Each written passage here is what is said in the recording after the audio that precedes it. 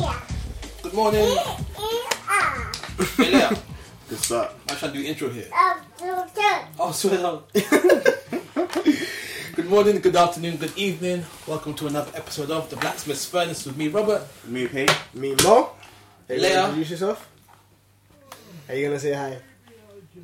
That's all right. You wouldn't be quiet. No, now you're shy. Alright, so as you beautiful people would have realised last week I wasn't about. Was chasing babes. Was being a pagan. If only that was the case. Well, no, I was running my poetry workshop, so I couldn't be there. It was good. We talked about stuff. I'm not going to take that. But at the workshop, Ade was there. Hanged out Ade, one of our listeners. Shout out, Ade. Yeah, we got to talking about marriage counselling and just stuff, and I thought, I can't speak about that much because never had marriage counselling before. But Peter's going through it now. Moses has been through it, so I thought it would make an informative conversation for those who are planning to go through it or maybe going through it now. So I guess the first question is, are you doing marriage counselling through your church? Because that's something that came up. Like we're talking about how at neither of our churches there's like a set marriage counselling course. Yeah. Maybe because there's not many people of the marrying sort in our church right now, so there's never been a need for like a course. Yeah. Well, at least for like the time that I've been there, I've never known there to be marriage counselling sessions. Yeah. So Peter. So I'm not doing it in my church because my church don't have a course, as you said. I thought we were about to say something reckless like my church is whack. Oh no. Even though it's whack. What tends to happen is the pastor will like schedule dates with me, and he will have his own kind of one-to-one. So it kind of varies based on the pastor, based on what their focus is. But my ladies' church, they have a marriage counselling, like a full, well-documented, well-planned-out course. And so I'm doing it with her church. Do you have a workbook? We do have a workbook. So how come I've never seen the workbook? Obviously, where is it? Do you drive in the car? Have you written in it? No. Do you have it with you? It's a PDF document. Oh, is it like a journal where you type into it as well? No. Okay, so you haven't written your feelings in it. I'm joking. I haven't written So how long have you been marriage counselling now? 4 sessions I think we've been to. Okay, and how's it been so far? It's been good. So her church, and I think I've mentioned this before, they talk about sex so freely. And so frequently. As you should. As you should. Like I said, it's refreshing that and even the pastor that leads it, he knows the church I'm from. He knows Pentecost people. So he was like, oh, you must be feeling uncomfortable because we don't talk about it at all. And it's like, yeah, it's good. It demystifies a lot of things. But isn't her pastor, what is it? Isn't it like closely related to a Pentecostal? I can't remember what the... It is a Pentecostal church as well, yeah. But in the sense of the Church of Pentecost, which is my one, they shy away from the topic so much. Like it's such a taboo topic to talk about. So it's he knows that, and he was like, when he found out I was from Church of Pentecost, he literally was like, you must be feeling uncomfortable because we talk about sex and we talk about it so freely. It would be so dope to, like, one day you start a sermon. Let's talk about sex, baby. I'm actually waiting for like the next time my pastor says, Robert, you can talk about whatever you want to. I'm actually thinking about doing the... Let's start with like a salt and pepper track. Mad. So what about you, Mo? Did you do marriage counselling for your church? No. For me, it was a case of, whilst we were looking for churches, we realised that... Looking for churches for the wedding. Okay. We realised that most of the churches that would perform the wedding would want you to do their marriage counselling. Okay. So there was, so you had to do it with them if they're going to, like, if you're going to have the wedding at theirs and their minister's going to be doing it. And what denomination was the church you got married at? A Baptist. Okay. Baptist church. We found that most of the pastors that we were going to, or most of the churches we were going to, because we were asking them to perform the wedding ceremony, they were asking us, what about your church? Why can't your church do it? This and that. Why couldn't your church do it? Because we were both in between churches. And Jamilia's pastor literally just died. So her church wasn't able to do it. And the church that I was at was a church plant, and the pastor there wasn't authorised to run weddings, legally anyways. So yeah, that course was, I think it was like a 4-session course. Okay. How long do you want running for, Peter? 6 months. So we go for 4 courses. It's 24 sessions essentially, because it's 1 a week. But yeah, 6 months. And it's like 6 months straight. Yeah. Wow. If you miss 3, they'll shift you on to the next term or whatever. And how long are these courses? 6 months. 6 months. No, I mean like how long is each session? I mean, it's normally like 2 hours. It's like 7 till 9 is supposed to be. I mean, he's finished early sometimes, but yeah. 7 till 9. Obviously, because like something like you got to get home to your family. Yeah. I do like it. I do appreciate it though. Like, yeah.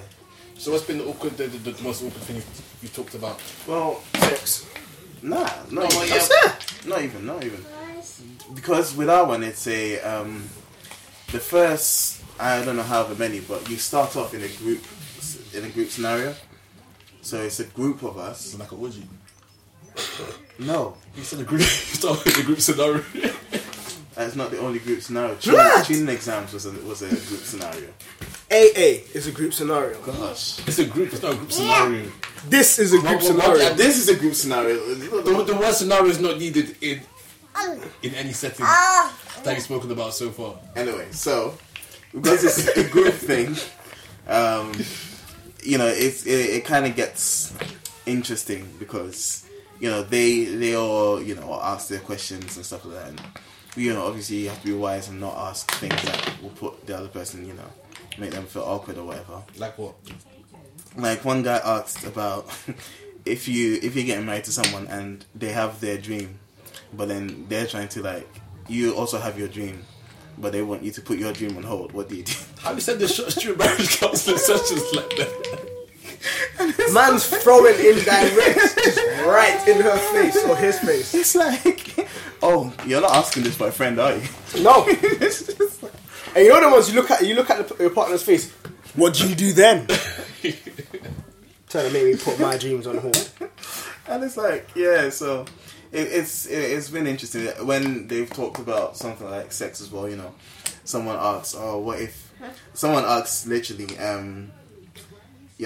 what if you were once in your before Christ, you were a porn star, and then you're getting married to a virgin. What do you do?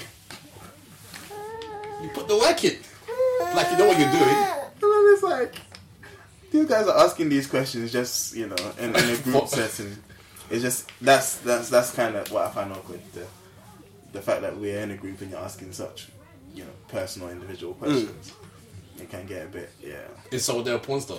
No. So I think so it was just asking. How would he know? Say he went scrolling through videos to find out if this person. Well, maybe they said during the thing, I used to be a porn star. No, he clarified that he's not. He was just asking. So why the hypothetical if it doesn't relate to your marriage?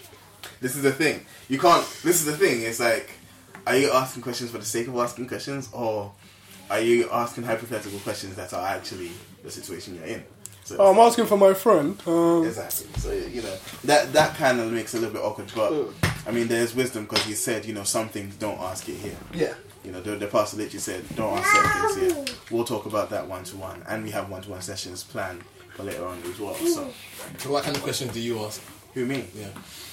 I tend to ask maybe regarding what they've said, and I haven't really asked that many questions, to be honest. The pastor said this one thing, and I'll probably throw this out there since we're here.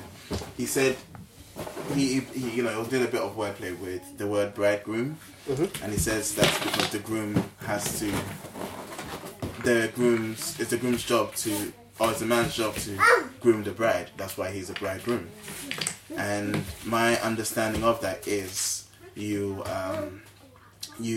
as the groom as grooming the bride, you attend to her every need. You try and take care of her, you try and provide whatever you can that she wants or requests. But how do you do that consistently? Firstly, without leaving a burden of guilt on her that she feels like she has to repay. And then secondly, without it losing its novelty or significance, because you're always doing things for her. She gets used to it. So how do you do that? How do you... Are you asking that? That's why I asked him. He hasn't answered me yet. So I'm throwing it out here. What do you guys think? For me, I see a sense of loving your wife as Christ loved the church in that. In the sense of... That's my motto for my marriage. I don't know. As... it said that he cleansed his bride that he may present her to himself unblemished. Yep. And I see a sense of that in it, and I see a sense of that even in my marriage, where it's not necessarily trying to mold my wife to what I want her to be or how I think she should be, but it's sacrificially continually loving her and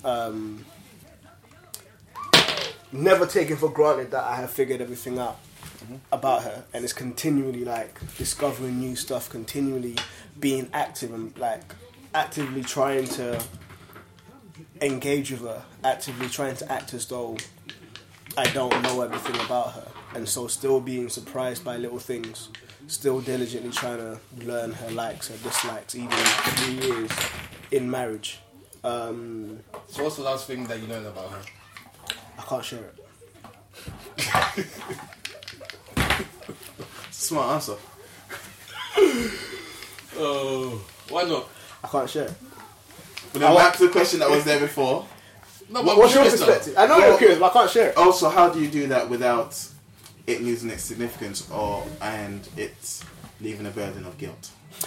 I think that is something that you can't necessarily ensure. It's like when Paul says, because where sin abounds, grace abounds, shall we sin that grace may abound all the more? Certainly not. And it's almost like, yes, he's loving me unconditionally, should I now take this for granted? And I think it's almost, that's where the wives serve your husband as the church serves Christ. Yeah. Well, so it's a case of, yes, we know that God's grace is abundant, but still being moved by the sheer fact that His grace is abundant on a day-to-day basis. And it sounds so like spiritual, and it sounds like not necessarily providing a practical answer in terms of what can you do. But I think it very much depends on your wife's or your spouse's relationship with God. The onus there isn't on the guy, it's on the woman. Yeah, and it's the more that they kind of dig deep into God and to fellowship with Him, the more that they will appreciate the husband that has been given to them, and the vice versa. The man, the more that you kind of press into God, the more you appreciate her, and the more that you doing that to her on a regular basis won't necessarily be a chore, and her reciprocating it won't necessarily be out of guilt, but it will all be like an appreciation of what God has kind of given you in that union. So yeah, I was just saying that's my understanding of it anyways. How about yourself, Robert? I'm going to ask personal questions. What? Yeah, but what do you think? What's your perceptions of it? What's the question again? Bridegroom, grooming the bride. How do you continue doing that without making the wife feel guilty or like she has to reciprocate it to some degree? So, and also, how do you do it without it losing its significance? Yeah. So grooming the bride, like one thing I've always found interesting is that the church is called Jesus' bride and not his wife. And I think I was listening to one sermon. I think it was Tim Keller. Tim Keller's hard, and he was saying that like on that wedding day, like in your eyes, that's like one of the most beautiful times you will see her. And it's just about like, I guess doing whatever it takes to make sure you always see her as beautifully as you saw her on that wedding day. I like that. I do. And then with the whole novelty thing, I think it's two things. One, you need to listen. Because girls like to talk a lot. And like they say a lot of things in passing. Yeah. And if you listen closely enough, you can like pick up on stuff. And then you can use those pickups to like and like implement them. Because like I remember there was this one babes. What's this one babes? Man's flinging into the archives. Many moons ago. It was yesterday. She must have. Yeah, she was talking about how she likes eating strawberries. Oh, fam. Is this PG? It's PG. I'm fam. I had strawberries. I was just And I know that she wasn't a person to eat breakfast in the morning, which is something that annoys me. I don't know how girls can do that. How do you leave your house without eating breakfast? Very easily, just woke up. Quite simple, actually. Anyways, now you think about it. So I made a my point that whenever I would walk her to work in the mornings, I would take her some strawberries to eat because I knew that would be her eating, and I know that she'll like the strawberries because they're strawberries. Yeah. And then like when she was fasting, and I know she's the type of girl to never like have water with her, even though she drinks water while she's fasting. So like whenever I went with her to like her prayer meetings and she was fasting, I'd always carry a bottle of water for her, just you know. Okay. And in the words of Getz, as we listen to in the car, do your research. You know, the internet is actually like an amazing thing. Yeah. Like through the internet, there are an infinite amount of like websites that can give you information about how to keep things fresh, how to keep things fun and new, and yeah. So like you don't even have to do that. I think you're missing the question though. I think you're missing the question because the question isn't like how to keep the loss of novelty isn't in doing the same things. The loss of novelty is constantly being the groom of that, being constantly doing that, constantly making things fresh. How do you do that without losing losing its significance? Yeah, like a trivial example is you used to wash the dishes as a sign of like whatever, like a gesture, and then it got to a point where she just expected you to wash the dishes, where it's just like the dishes are still there, you know. It's like swear up, so you can't wash it now. So it's like something trivial like that, where there's like an inbuilt sense of appreciation when you do it. How do you kind of ensure that if you a more extreme version would be like God waking us up every morning. Yeah. And all of a sudden it's like we take it for granted that He wakes us up in the morning and He doesn't have to.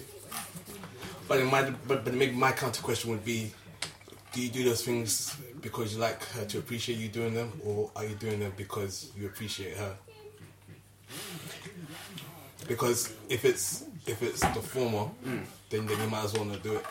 If it's the latter, then whether she like is thankful or not, you're doing it because you love her, regardless of her actions. Just like how a parent will like continuously do things for their children, even though the children can be pagans at times.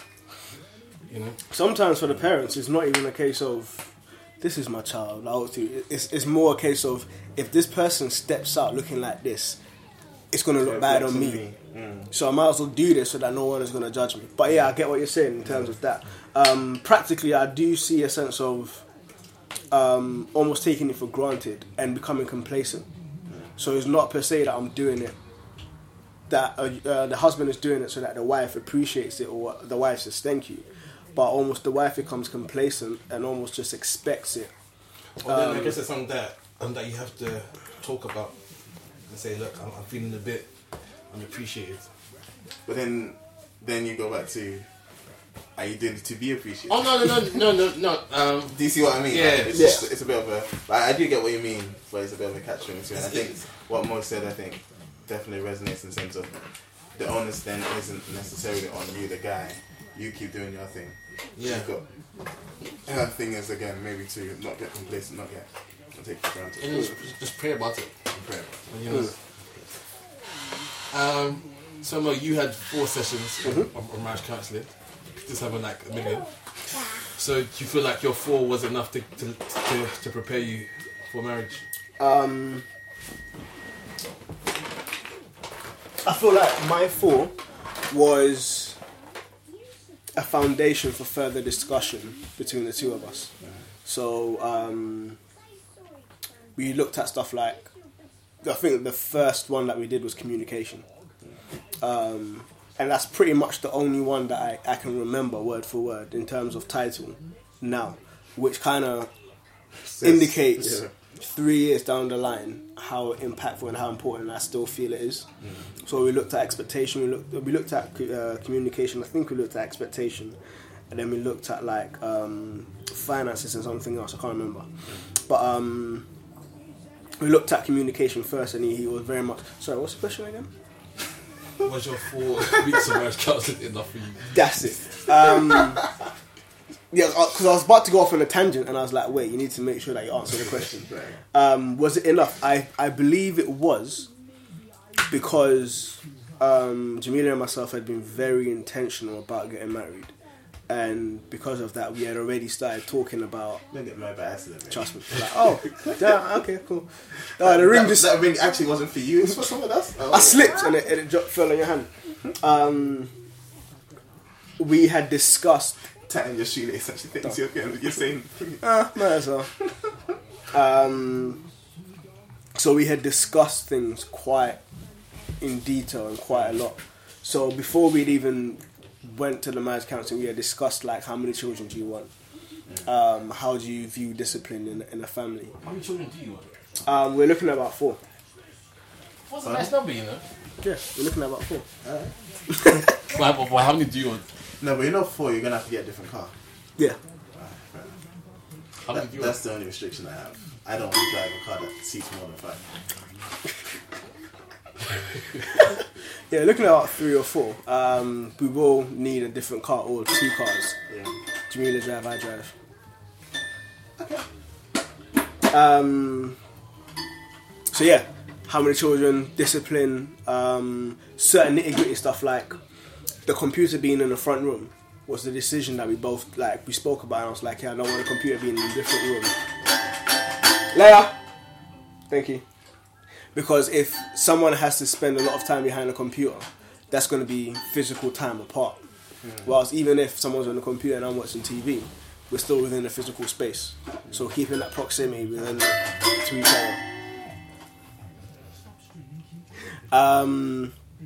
So it's like little stuff like that we thought of, we kind of talked through, and communication. So as we were going through it, we went through a lot that we had already discussed.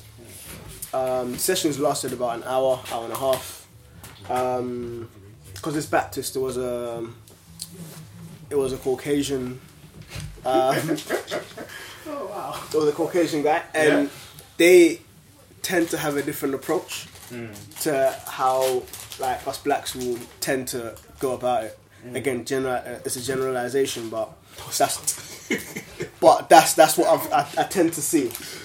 So yeah, it was very different. It was very like open discussion, talking. He kind of shared some stuff about his life and how he's seen things flesh out that they didn't necessarily plan, blah blah blah. So it was really good. I found it very beneficial, and it encouraged further talk, further dialogue as we were going through it ourselves. Mama. Yay! Do you think someone's mum just got home? Do you think 6 months is too long for marriage counselling? No, because they've arranged it, like, they've obviously structured it that way, and it's worked. They've done it for over 20 years. It's worked, so I'm not going to say it's too long or too short. Do you know what, yeah? I initially would have been inclined to say, right, that's long. But I was talking to someone at work today who is currently who's going through the ordination process. Now, the ordination process in my denomination currently is very long-winded. What's your denomination? I'm not saying. It's very long-winded. You're looking at about at least 6 years. Ooh. At least 6 years to become a vicar. And make sure that you want it, mate, and I was proper like. Oh no, wait. If it's a vicar, then doesn't that make it Church of England? Not necessarily. Not necessarily. It was too long. No, because I'm opening the bottle. It's a can. A can. This so thing's not. And then you can answer the question. Yeah, the can opener needs replacing. Not necessarily, but 6 years to become a vicar. 6 years to become a vicar, and yeah. Kind of put music for this. I think I might be able to either. Use a bread knife. Sorry about this, guys. We're trying to open a can of action. Yeah, still the same wahala. These guys are getting defeated by a can. Let's see you try. Say being defeated by a can is there. Okay, let me try then. It's the thingy. Yeah, so 6 years to become a vicar, yeah? And I was talking to her and I was like what? I found it very long-winded. Like, what's your thoughts on it? And she was like, yeah, like, it's 3 years worth of studying and then another 3 years of you working as an assistant vicar to somebody else. And that's if you're accepted onto the course in the first place. Because initially, you need to go through like a panel and then they'll kind of prayerfully discern if they feel as though that call is on your life. And if they discern that it's on your life, then cool. If they don't discern but you're overriding leaders like, yeah, it is, you can still get put onto it. But long thing short, can we just appreciate how Robert is struggling. I'm not struggling. I'm just, He's failing. He's failing. He's got a different route that actually wouldn't work from the beginning. And I'm just watching him like, yeah. just taking my time. Oh, heard the sound. It doesn't work like that, man. It actually doesn't work like that even, so yeah, then it was wrong. So, as I was speaking to her, she said, yes, it's long-winded, but it gives you the time to be able to consistently and prayerfully evaluate as you're going along the process to see if this is really what you want to do. And plus, thinking about it from the perspective of 6 years for a lifelong ministry. Yeah. So when I thought about it like that, I was like, you know what? That's not a long time. If you're roughly going to be in leadership until you're about 50, actively leading until you're about 50, and then you start at 20, they normally let people in from 18. If you start at 18, 6 years, you're looking at about what? 24. Yeah. And then you're serving until you're 50. That's a lifelong commitment. Yeah. So to be able to dedicate 6 years to ensure that this is what you want to do doesn't actually seem that long. The kitchen. Yeah, you might want to take it to the kitchen, cuz. Okay. Oh, but I'm doing so well. Just get me a plate. And it's the same with a marriage. Yeah. 6 months to prepare for the rest of your life doesn't seem that long. Not that long, no. Doesn't seem that long. So yeah, I think we are in a. I realized after that conversation that I was of a mindset, and to a degree I still am, that hurry up, just get it done and keep it moving. If you're called to leadership, just get the training done, get into leadership and just keep it moving. Learn on the job almost. But it's like, how many pastors would have appreciated 6 years to train, to learn from someone more experienced before they actually get thrown in the deep end? Because I've seen guys that after a year crash and burn, 6 months crash and burn. But if they were in training under someone for that time, they would have crashed and burned whilst under someone, so it wouldn't have had such an impact. I think as well it gives a chance to really count the cost, as you said. You know, you are preparing for like a lifelong commitment. The amount of time you put into preparation shouldn't be something that you take lightly at all. Yeah. If you were a marriage counsellor, I'm not. What would your approach to the whole process be? That's the question I can only answer after being married, to be honest. Okay, Moses, answer the question. Right, okay. Sounding like you're about to crack out a whip or something. Would you like that? No. Oh yeah, speaking of whips. Can he answer the question first? No. Before the question, do you get to talk about sex toys and stuff in marriage counselling? Who are you asking? You, Peter. We haven't yet. I don't think we will. I don't think we'll talk about toys. Picture man just comes out of a tub of lube, slaps it on the table. This is KY jelly, guys. He knows what it's for. You're a bad boy if you know what it's for. I'm gassed. I think the way that they set it up, I think there's room to talk about it if people want to. But again, it's one of those things where why not just talk about that in private with him? Yeah. Why? Because other people might benefit from it. I don't need to benefit from your personal stuff with your personal spouse. Mate.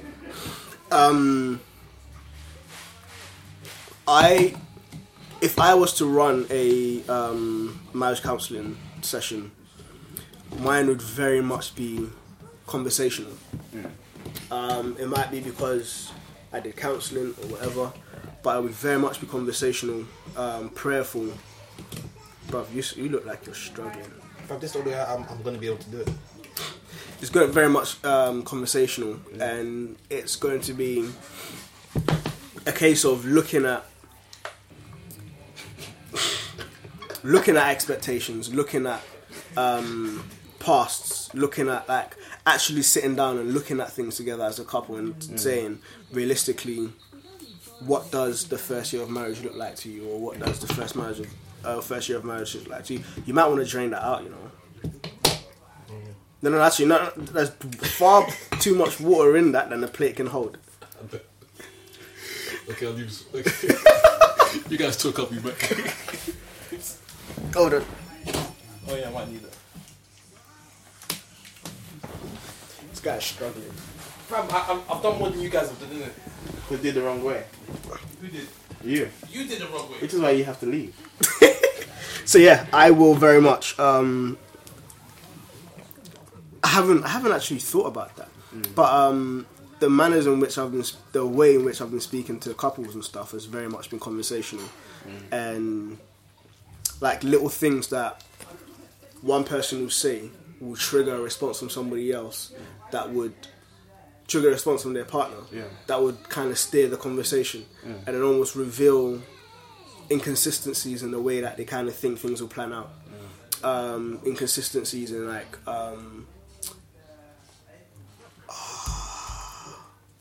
what's the word for give and take? Compromising. Inconsistencies in compromising and like realistic expectations of like sex and what impact each person's past kind of has on the relationship, and actually talking that through. Finances, like joint account, separate account, what's it going to look like, them stuff there.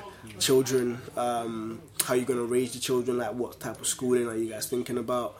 If you guys are thinking about ministry, what importance is the family going to have on that, stuff like that. So almost throwing in real life scenarios and just kind of giving them room to talk about it.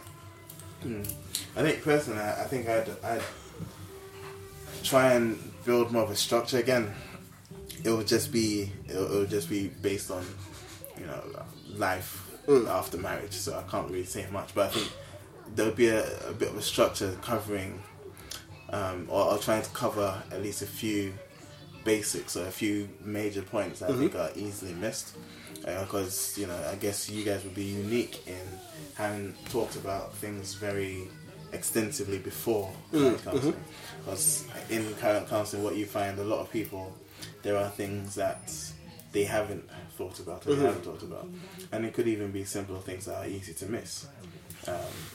So, you know, one thing I appreciated about the marriage counselling that we're having is the first session was, alright, what's marriage biblically? What's marriage legally? What do you have to do to get married legally?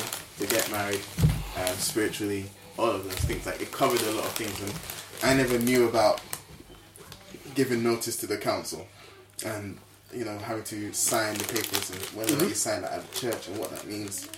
It's a whole. Luckily, I'd done the research, but it was good that at the beginning of the marriage counselling, which at least would be 6 months ahead, he laid that out for us. And so now people are thinking, okay, I have to go and give notice. But they don't teach it in school. No. Like, and no one ever says it. Or in church, either. Oh, They think they say it in church. no, they don't. They don't say it in church, do they? Because in church, you just see if you're lucky enough to get married in a registered building, you see them go off and go and sign the papers, and it's all cool. But if you don't do that, there's no information otherwise, and the councils don't necessarily make it as clear either. So stuff like that. Those are some of the things that I'd want to cover if I was a thing. But again, until I get married, I won't really be able to say completely. What about you? You probably just cover sex and sex toys and. In the first week. No, I'm joking. Well, what I think they're doing as well with these guys, I think they're saving the sex stuff for the end because they want to, awaken love before it's time. Fair enough.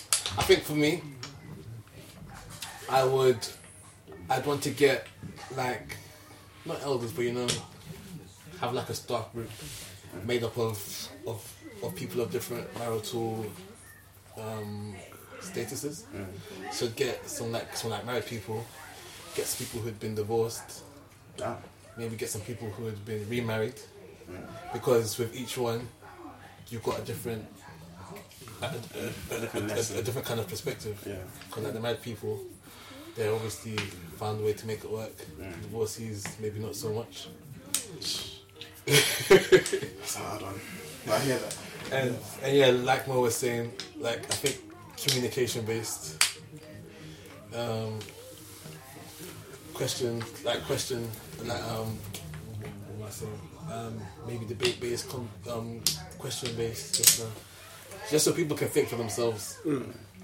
Because like it's very easy to be fed information. You think, oh, this is good information, but then there's a question that comes up that you wish you would have asked, and then you didn't, and then you get a bit stuck.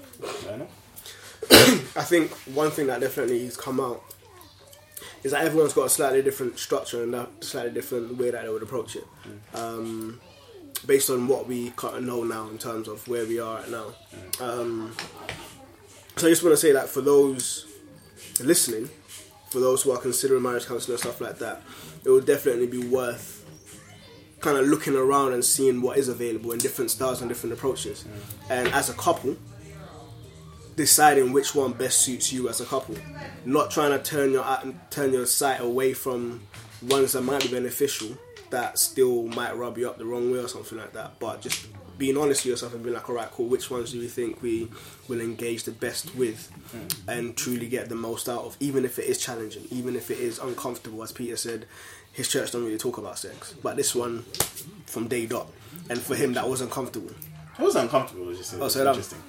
It was interesting. But it's like refreshing. Yeah, it is refreshing. Yeah. So it's a case of, for somebody else it might be uncomfortable, but it's still knowing that that is a part of marriage, to varying degrees for varying couples, but it's still a part. Yeah, it is still a big part of marriage. So kind of knowing, deciding where to go based on where you're getting married and stuff. And yeah.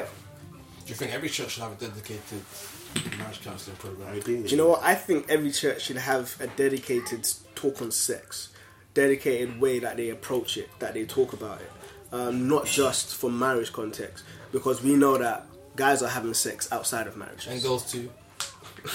So if we're only talking, we're talking about, we'll be having it with girls, but yeah, please believe. You'd be surprised these days. For real, you know. Altar boys doing it with like, okay. sorry. Right. So it's a case of, if we only kind of reserve sex talk for those who are considering marriage, then what are we actually addressing those who aren't? So yeah, but this is purposely about marriage and stuff. I'll say, yeah, there needs to be some sort of information or knowledge or talk. I think you like, we look at some of the kids nowadays and you know, what, 14, 15, 12, 13, they already know about sex. They already know what it is. So it's like, if you're not addressing it in church from a biblical point of view and like defending or explaining what the biblical standpoint on it is, they're going to get their information from elsewhere because they all have questions. And if they can't bring those questions to church, they're going to take those questions to their friends. And, you know, the worldly view of sex is very different from the biblical view, you know. And the scary thing is, you've got Christians who don't even necessarily believe in sex before, not having sex before marriage, yeah. You know, and it's like, because we focus on the wrong things. If you only focus on blessings and that's all you think about, you know, then it's like, it's an afterthought, you know, and you're not thinking about purity, you're not thinking about accountability to God, you're not thinking about any of those things. You're not even thinking about why God said, like, married sex is only meant to happen within marriage. You know? So, it's almost paradoxical because, like, sex is like one of the biggest topics in the church, but it's not something a conversation that happens in church. Which is probably why it is one of the biggest topics. Because no one wants to talk about it. No one talks about drugs in church. But then, I guess because more often than not in some churches, well, at least in most churches, that's not a visible issue. Like, you rarely see someone, obviously I'm speaking from my church, but I've never heard anyone get suspended because they were caught smoking the doobie or something like that. Man said the doobie. Or, you know, like, you don't hear that. Not to say people don't, I don't know if people do, but I just find it interesting, if that makes sense. But then, you know, you always hear of people getting suspended for having sex outside marriage, or someone got pregnant or whatnot. So it's an interesting one. Good afternoon. I'm good, thank you. How are you? My mind's gone blank. Yeah. Sorry guys, lost my train of thought. So speaking about sex in church, might as well. We're not talking about having sex in church. Actually, you know what? I've actually got a question about that. Gosh, I've actually got a question about that. So like right now, my church is doing this project called the Rose Project, and like every Thursday night, they like invite some homeless guys in to come and sleep over for the night. And there's always like a couple of church people sleeping in the office whilst the other guys sleeping as they do. And then I was thinking, so if you go like during the night and you're sleeping over with your wife, are you allowed to have sex in church and it'd be okay? My thing is, can you like contain yourselves for one night? Because it's not necessarily. You know, if I was to walk into a church and I saw people having sex, I'll just be like, yo, like, that's slightly offensive. But they're married, dude. It's the house of God. In as much as... But act of worship inside the house of God, you know? It's an ultimate thing. I don't know. Do you know what? I would say, you know what? Because it's a public place. It's a public place, and legally, you're not allowed to have sex in public. If you have sex in public, you can get arrested. For what, or pornography? Eh? For what, pornography? Well, watching porn in public. If you watch porn in public, people will tell you to turn it off. Is that illegal? I don't think watching porn. I don't know about that. But Same kind of thing. But having sex in public is illegal. No, but if you're watching people have sex in public, but that's on a screen.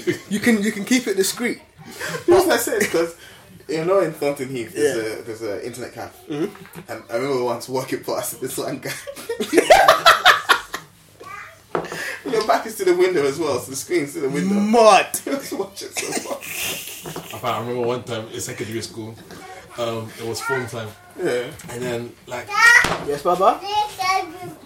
Really? Okay, bye. And then like during phone time, like a phone tutor would like allow us to use the computer sometimes, like in the mornings. So one guy was on the computer. Yeah. And it's being secretive. And like the computer is attached to the projector. So I turned on the projector.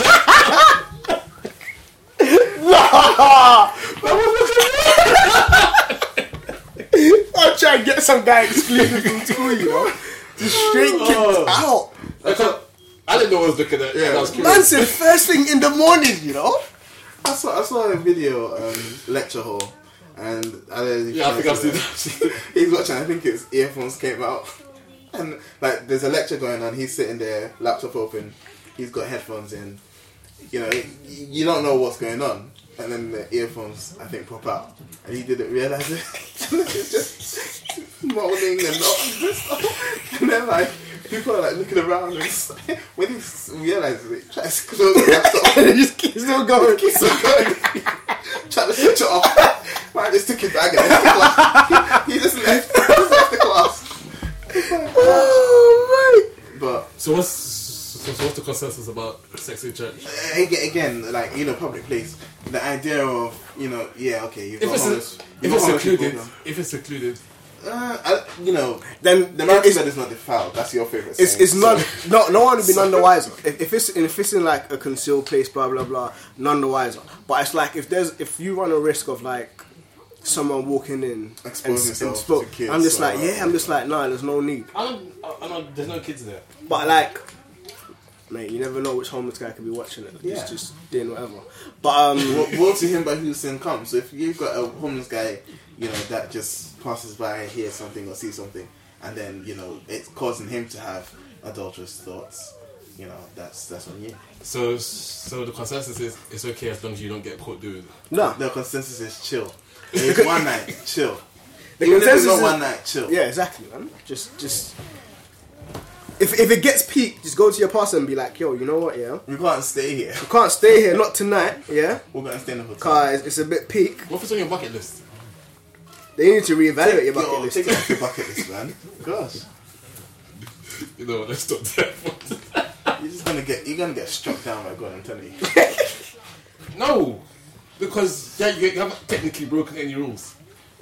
You see, even the fact that you're saying technically, Yes. Okay, kind of show that there's something okay, wrong. Like, okay, you know, okay, you know. okay. You haven't broken any rules. Yeah, but intuitively, you know that there's something not right about trying to, you know, smash each other. Not necessarily. It's just something to say. Yeah, I did.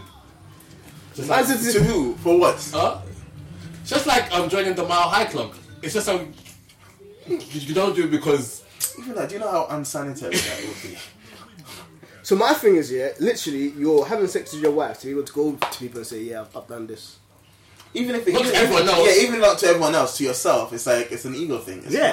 not- I don't know. It just if you know,